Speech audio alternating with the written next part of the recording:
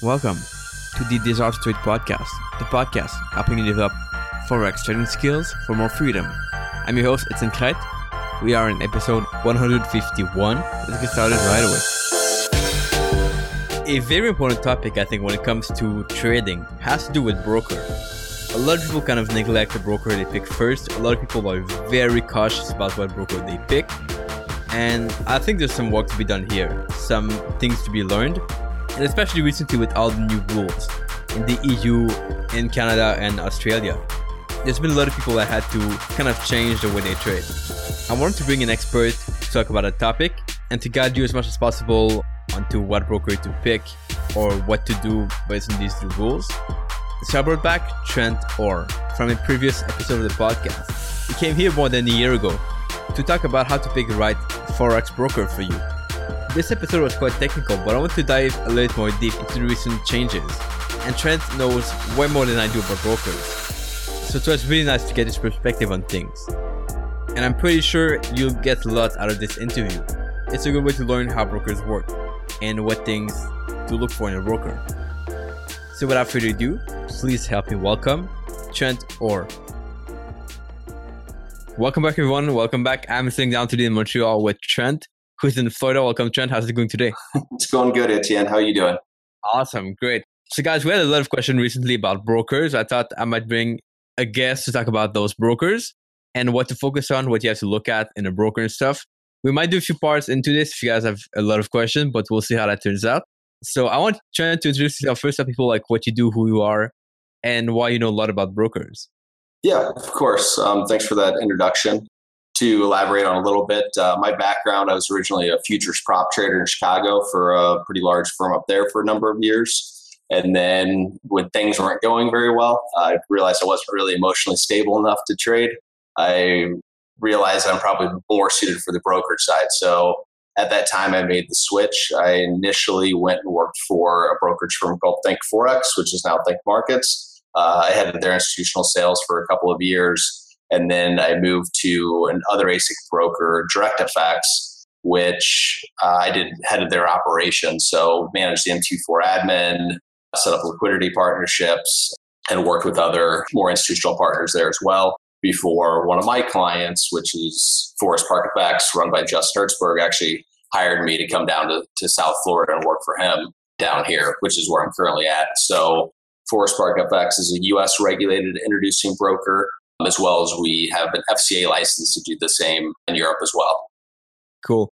So basically to recap, and this took me a long time to understand, but what you guys do is that you offer people to sign up with different brokers that you kind of screen and go through, and then they get the rebate. Is that how it works pretty much? Or yeah, that's a good synopsis of it. So we have a few value add propositions. Obviously, the most tangible one is the cashback rebate program, where effectively brokers pay us to make introductions to their firm. And then of the compensation we receive, we share it back with the client to help reduce their cost of trading.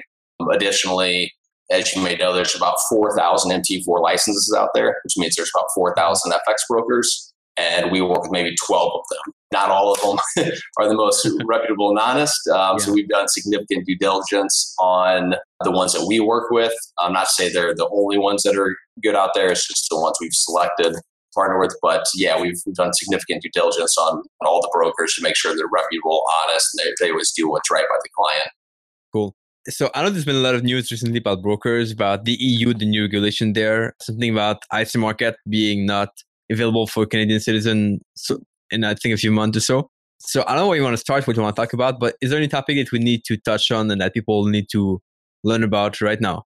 Yeah, I would say both of those are very hot button topics right now. I guess we can kick off with the ESMA regulations and sort of the MiFID II and sort of the major impacts that it's having with citizens. And it's not only citizens of EU, that's an important component. It's any person that has an account with an EU regulated broker. So if your account's with CISIC or it's with FCA or with anybody in Germany, like you are going to be impacted by the new ESMA rules. So it doesn't matter if you live in Argentina and you trade with an FCA broker, you are going to basically be impacted. So there's a couple major changes with the ESMA rules. The most significant is the leverage caps.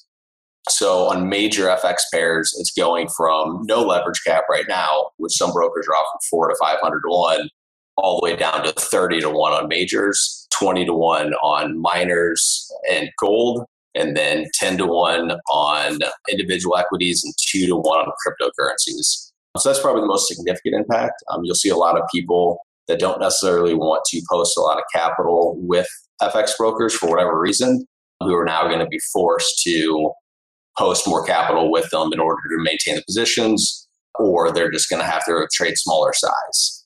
So I'd say that's the biggest thing that's going on right now. And one of the key questions that we always get that comes up around that is what's going to happen to my open positions come August 1st, which is an excellent question. We've had it quite a few times here recently. And basically what it is the regulators have left it up to the brokers. It seems at this point, most brokers are going to close your positions if you don't meet leverage cap requirements. And then some brokers, the alternative is they will set you up with a new account that is on 30 to 1 leverage and allow you to basically put the other account to close only mode. So you'll have the positions open, but you can't open any new positions underneath that leverage. It's going to be close only. But it doesn't seem like most brokers doing that from our conversations. It seems most are going to require you to deposit more capital to maintain the positions if you're close to that leverage cap. Mm-hmm. So what I've heard is that there's a way for you to sign up as a professional trader or something similar where you would have a higher leverage on your account. Is that something that most people would do, or does that not make much sense for most people? So yeah, the professional trader, it's actually a good one. We've had a few clients be approached by their brokerage firms if they were going to meet the requirements, which some of your listeners might meet the requirements. It's important to understand what that actually means, though, and some of the, benefits that you're giving up. Because if you get classified as a professional trader, there's a couple things. One, your funds are no longer segregated and you're not covered underneath any regulatory investment scheme. So like for the FCA, for example, they back all retail client deposits by £50,000. And it actually does work. We saw it with Alpara UK after the Swiss National Bank incident, where it took them about a year to get their money back. But anybody that had lost money due to that bankruptcy received their up to £50,000 back. So if you're a professional trader, though, that's no longer the case because your funds are not secured underneath that, and you're basically like any other creditor where you have to go after the broker to get your funds. So that's definitely a key thing to keep in mind when you're contemplating whether or not to be considered a professional trader.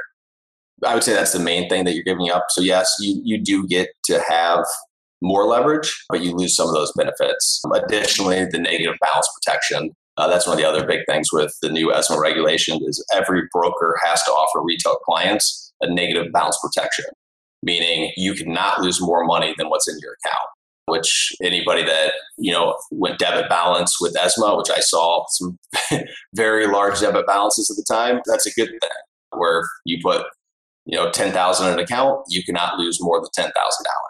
But that's not the case if you're a professional trader. If you're a professional trader and you go debit balance, they can come after you for that debit. Cool. Okay. That makes sense. Before we get further into this interview, I want to introduce you guys to today's sponsor. As you probably already know, I interview traders from all around the world with different kind of background and expertise. And the one question I get very often is, what is the next step I can take after listening to all those interviews in order to become a profitable trader? And the answer is pretty simple. What helped me the most succeed in trading was to get the help from other people. Now there's one trader and company in particular that I feel do a really good job in helping traders become profitable. Jeremy Alexander Newsom with Real Life Trading definitely stand behind their mission of enriching people's lives as they help them become profitable traders. Now you might ask, what makes Jeremy different? And how can he help? Well, first off, he's not focused on making money, but rather adding value to traders. Only few people I talk to in the trading industry are willing to do that. So here's what he's willing to do for you. Thanks so much, man, for that kind intro. I truly appreciate it. For those listening to the Desire to Trade podcast, I want to say thank you. I know you care about growth and progress, and that's why you're bettering yourself right now. Here's what's going on. Shoot me an email at this exact moment in time if you're not profitable. It's entirely free. My email address is Jeremy, Jerremy, @reallifetrade.com. Let me do what I do best and figure out what hurdles, either mentally, subconsciously, or physically, are stopping you from profitably trading, and let's do this together. Get at me, shoot me an email. ETN, back to you guys. Enjoy the rest of your podcast. Thank you so much for listening. So guys, this is going to separate the serious traders from the wannabes and people treating this as a hobby. Jeremy is willing to help, so email him at Jeremy, Gerremy, at reallifetrading.com. If you're not serious about your success, then that's fine. But I'm really hoping you'll take this opportunity to learn and to become better. And now let's get back to the interview. So what do you see most people do in the people you talk to? Do they want to keep the leverage they have now, or do they want to shift to being professional traders? Or what seems to be kind of the biggest tendency people go in that regard? It's a mixed bag. A lot of people that were going to meet professional requirements, they don't necessarily care because they weren't trading at super high leverage to begin with. I have seen that tendency a lot where they've been approached by their broker and we start talking about it and comes to find out that they're actually only using 20 to 1 or 30 to 1 leverage as of right now. I think that's something a lot of people forget. Even though your account's set at 100 to 1, you're not necessarily using 100 to 1 leverage. You might only be using 10 to 1 or 20 to 1. It's just based off of the positions that you're opening, which I think that a lot of people are confused by that, where just because they're afforded that much leverage, they're not actually using that much. But then we see a lot of people, looking for brokers outside of the EU as well. So a lot of people are starting to look at more ASIC brokerage firms that don't have any ties to Europe. So that's something to keep in mind too. If a broker doesn't have ties to Europe, the rules right now that are coming out still allow you to go and open an account elsewhere. That might not always be the case. Here in the United States, for example, U.S. citizens are beholden to U.S. regulated brokerage firms. We cannot go offshore to open firms or open brokerage accounts, which it seems like it's going to probably be the same way in Europe eventually. But as of right now, you can go offshore to like an ASIC regulated brokerage firm or some other like Swiss regulated brokerage firms, pending that they don't have any other ties to Europe. Mm-hmm. And yeah, so we have Sharon in the chat who's asking, since she's from the UK, is it possible for her to go into, let's say, a broker in Australia or New Zealand to open an account to escape those rules, or does she have to stick to Europe? As of right now, she could go to a brokerage firm in Australia or New Zealand, pending they do not also have regulation in the UK or Europe. The brokerage firms that have that they're starting to become narrower because there was a big push back from like 2013 to 2015 of all these ASIC brokerage firms getting regulated by the FCA or SISIC brokers getting regulated by the FCA as well. So there are some brokers out there that don't have ties to Europe that she could go open an account with as of right now. That rule may change in the future, but as of right now, she could. Cool. Okay.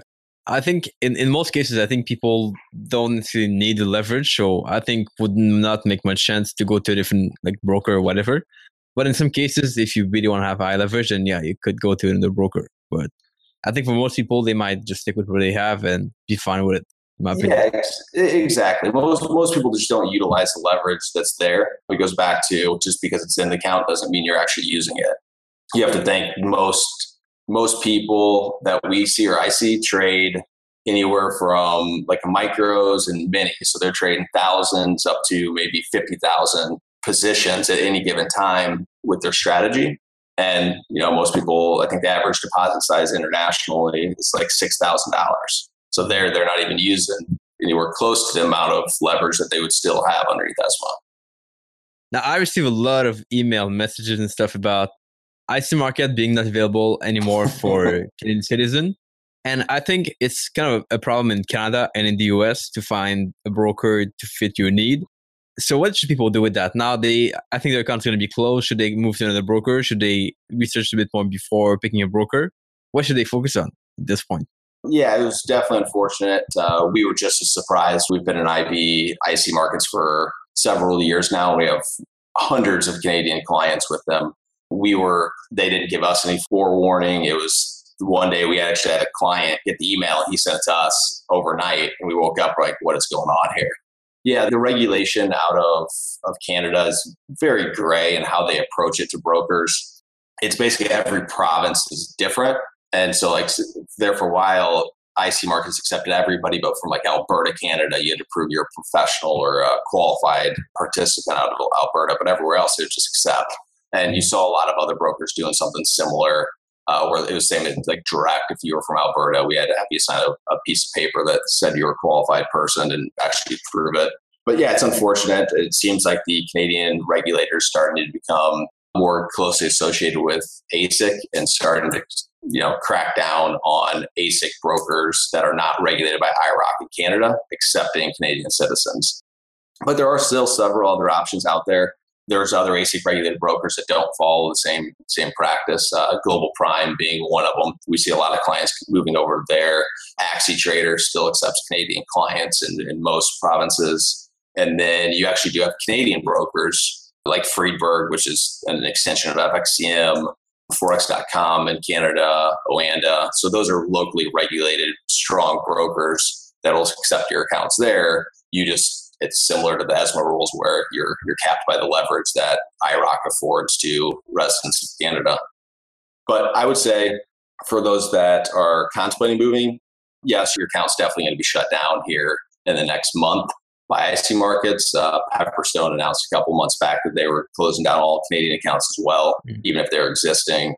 I would say just take a step back, really focus on the things you liked about IC markets and try to find a broker that's similar to IC markets or closely associated. And if anybody obviously has any questions, like specific questions, they can feel free to contact me or get a hold of Etienne and he can put you in touch with me. But yeah, I would reflect on what you like, what you don't like, and then try to find a broker that is similar to your needs. Cool. Yeah, and we'll put a link below in the description to your site to Forex Spark FX, where people can just I think you can select an area they live in or something, or a country or region, then they can choose a broker based on that place. That's pretty awesome. We have a little interactive map on our front. Yeah. Just because regulation's different, we try to help clients with understanding which brokers are available to them based off where they live. Mm-hmm. Which awesome. It works out pretty well. I like the interactive map, but cool. Awesome. So, but I think there's no lack of broker in Canada. I think there's plenty of them. You just have to pick one that fits your need. And do you see kind of any few that kind of distinguish themselves that are better than others, or it really depends on the person's need at this point? It really depends on the person's needs and their trading style. So we take a pretty consultative approach to when referring a broker to actually understand the client, because every single broker is unique. They're going to have different spreads, commission models, execution models, platforms, obviously regulation, leverage requirements, or margin requirements. So it's really, the FX industry is really not a one size fits all. It's very unique to every single client, and what works best for you might not necessarily work best for me. So it's difficult to say one broker that's going to be, good. I would say probably the closest alternative to IC markets out there right now would be Global Prime. They're another ASIC regulated brokerage firm. They offer the same ECN STP style accounts where it's the raw spreads like a 0.2 with a $7 commission. So it's very similar in that regard, but it definitely has some distinct differences that people should be aware of. Cool. And do they have a rebate when they sign up with you to that broker? Or? Oh, of course. Yeah, of course. Any broker. So it's the same rebate that we offer at IC Markets. It's $1 off. So if you're paying $7, it effectively reduces your cost of trading down to $6. And that comes either via PayPal or Skrill at the end of the month. Yeah, it's a good program. It works out well.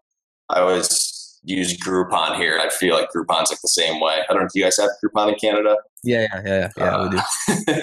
Yeah, you just sign up. It's like, all right, you spend $5 and you're going to get $10 worth of food at Burger King, for example. It's very similar to that model. Cool.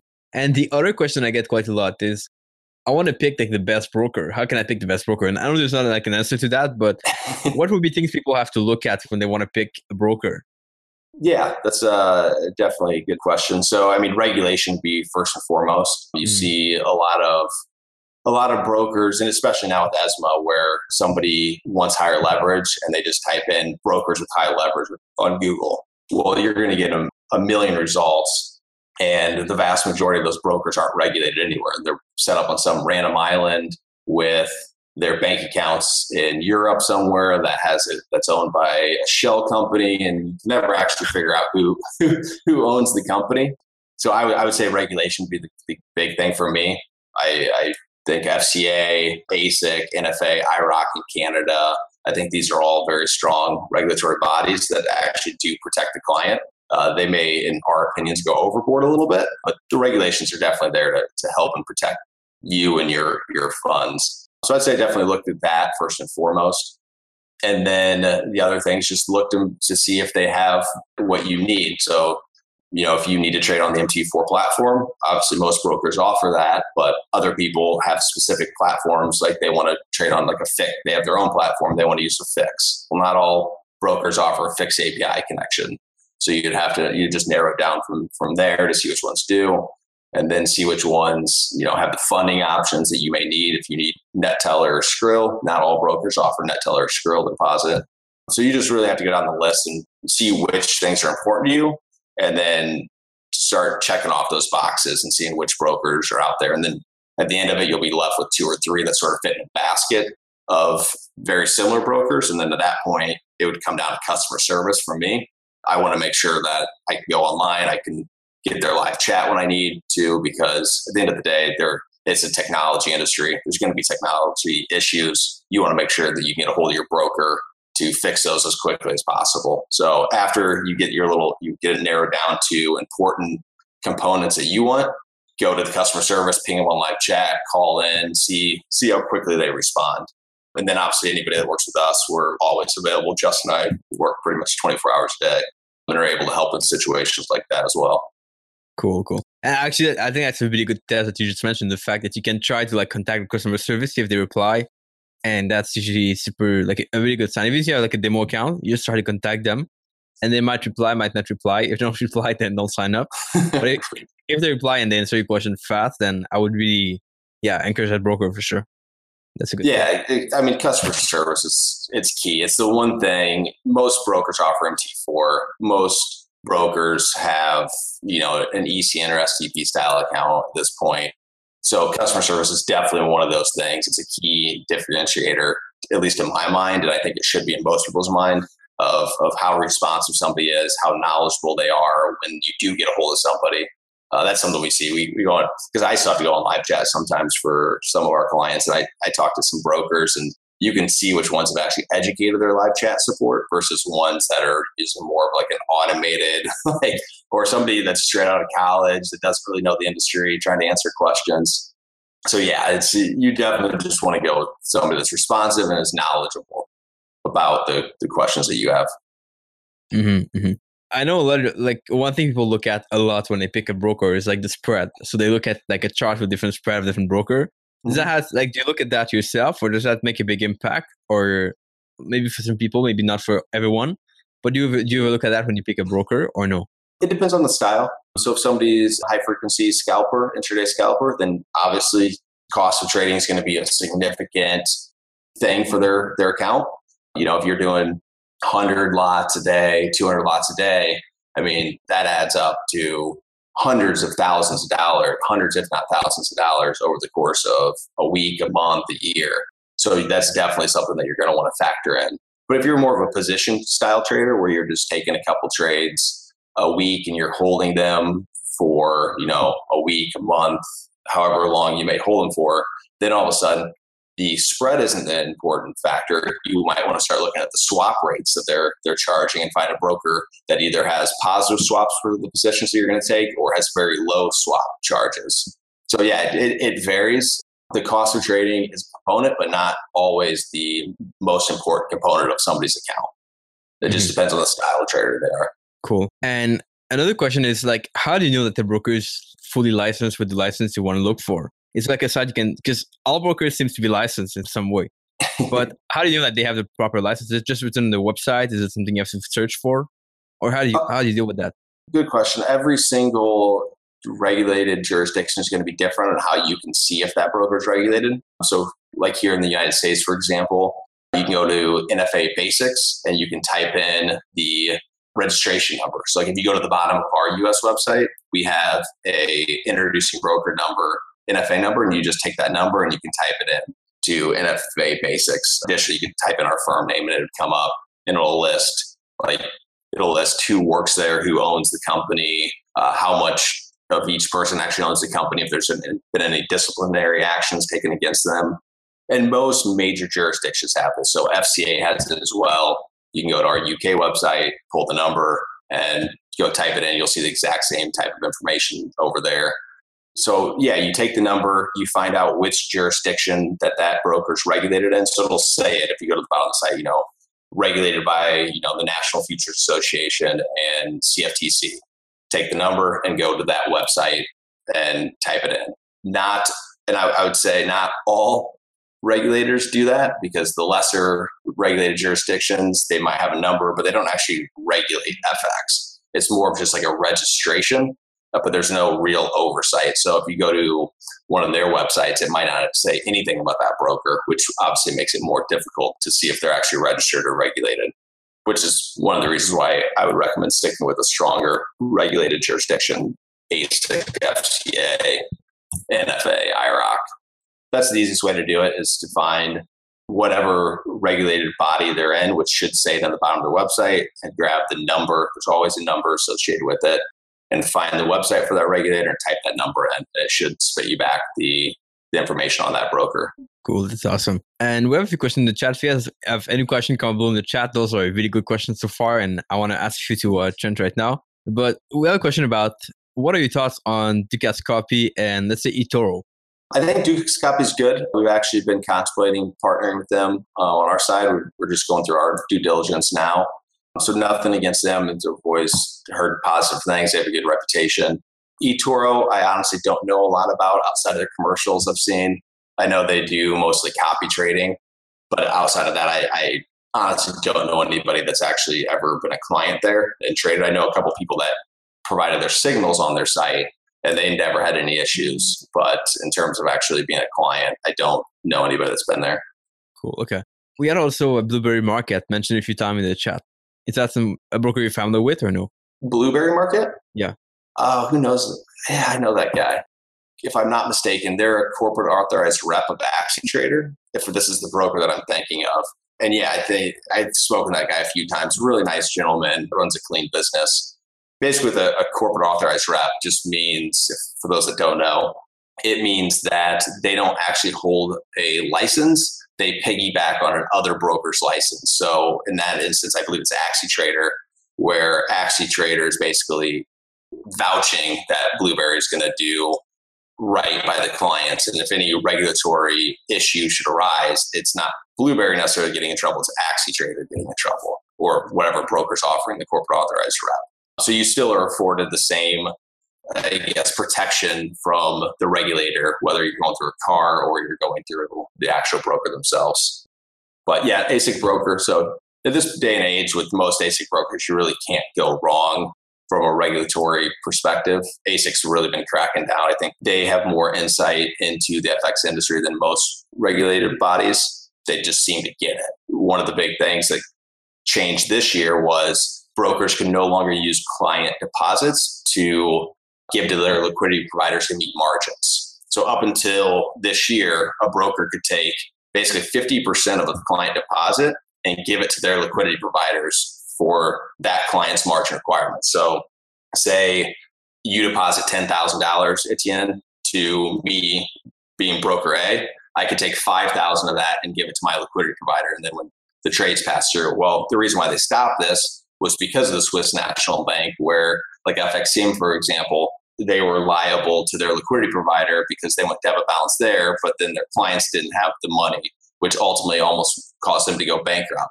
And then if that would have happened, the clients may or may not have gotten their money back, because 50% of it technically could have been with the liquidity provider. So Australia saw this. They saw it as definitely a potential issue down the line. And they're like, okay, no more. The broker has to capitalize their liquidity accounts with their own funds. Now, client accounts only sit in the client trust account. So when you deposit money, it goes right into that client trust account and it sits there strictly to meet your margins. And then the broker has to take money from their operating account to give to their liquidity provider. So it really does offer a lot of protection at this point on client funds, because the only reason why it's there is for you to meet your margin obligations to that broker. And it can't be used for anything else. Very interesting. And Lee's asking about what broker you would recommend for the UK. Do they have a lot of choice? Is it like a select few that they can choose from? Oh, there's a lot of UK brokers out there. So if she wants to get in touch with me, feel free to contact me and I'll be able to answer the questions on an individual basis. Like I said, it's difficult to give a blanket answer to questions like that just because every broker is going to be different. Yeah, to get that, it kind of makes sense. You cannot just pick a broker that's like chosen out of a list because you have to look at whether they fit your style and stuff. Yeah, that's exactly. a very good point. Yeah, awesome. Have you heard of Tickmill, another broker? I do know the broker Tickmill. I honestly don't know much about them outside of I've seen them keep getting more and more regulated, which obviously is always a good thing. It shows that they're committed to becoming a better broker, making sure that they're transparent and offering a good service. But yeah, outside of that, I don't really know much about them. Cool. Yeah. I think I've been lucky for picking a broker that was right for me from the start.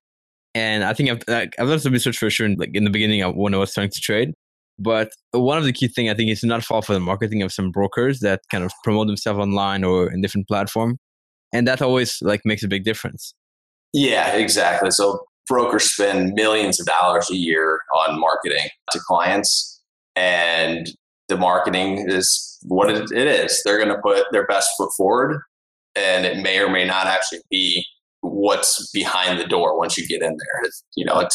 You come into my house, and outside of my house is really nice, but you come inside, it's probably pretty dirty most of the time. Yeah, cool. We have Colin asking about, would you suggest an insurance against your broker in case of liquidity loss? Or is that taken into account by the rules of the country or the state? I'm not sure I understand the question. So would you suggest having an insurance against your broker account in case of liquidity loss? Not sure if that's feasible or not. I don't know if an insurance company would insure that, but a lot of brokers have actually started doing that, where they will go get an insurance policy against their accounts. So a lot of them you'll see will take out $1 million, $10 million, whatever they have in client deposits. They'll take an insurance policy out against that. So in the event that they do go bankrupt for whatever reason, then that's protected by this insurance policy.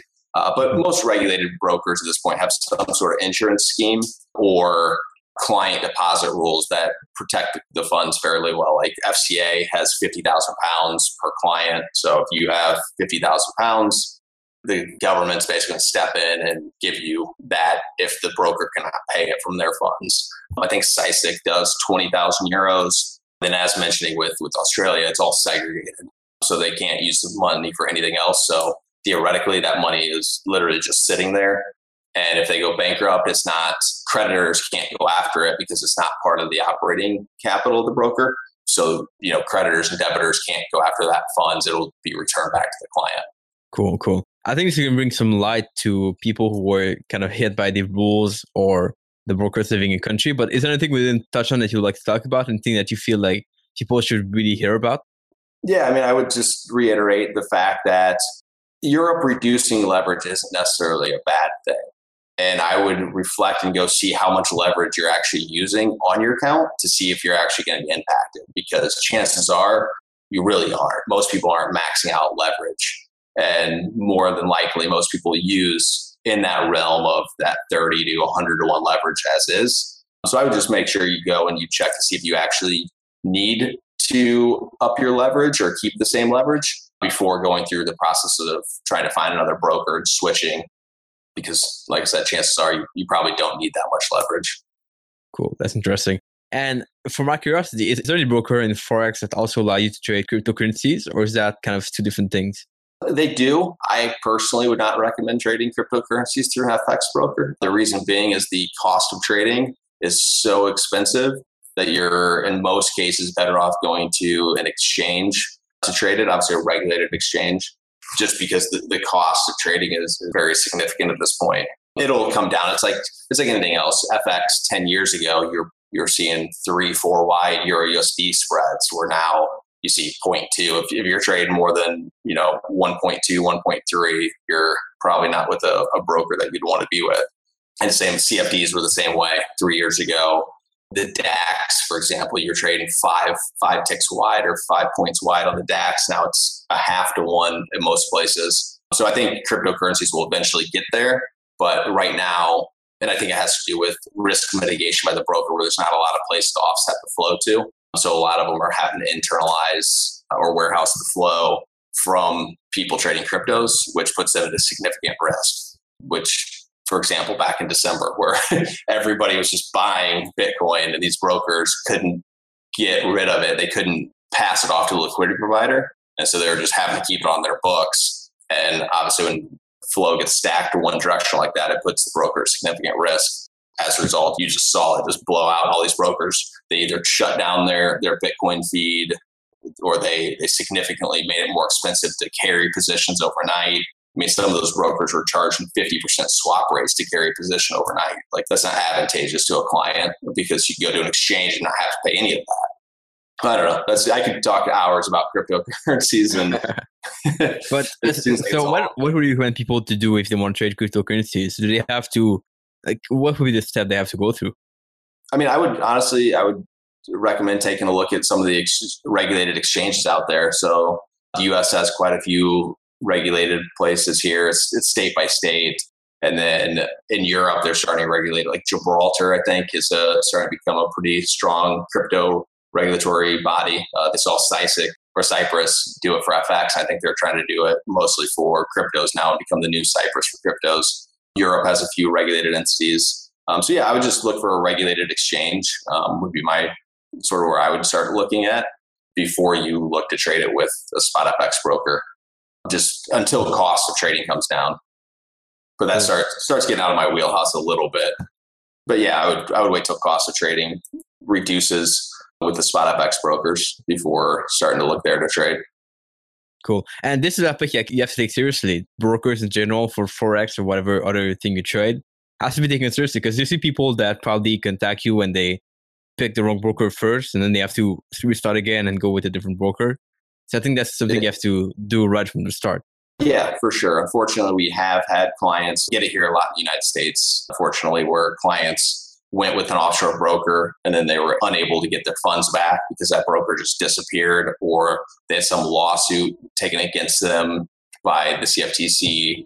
And so their funds were locked up. So yeah, I definitely think it's important to select a broker, a good broker, good reputable broker out of the gate. But even if you haven't, or you have questions about it now, it's not too late to switch in most cases. And it's better to switch now than get your funds locked up with that broker disappearing overnight.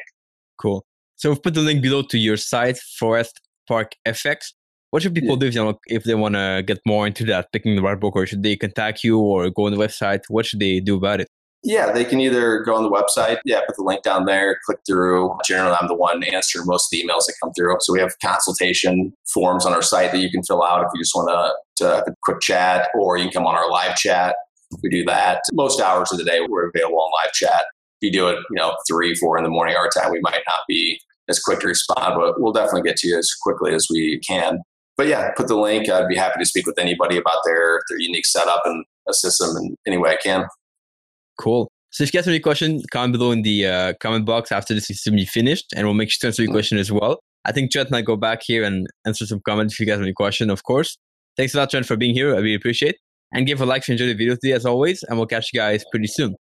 Yeah, thanks for having me on. It was great.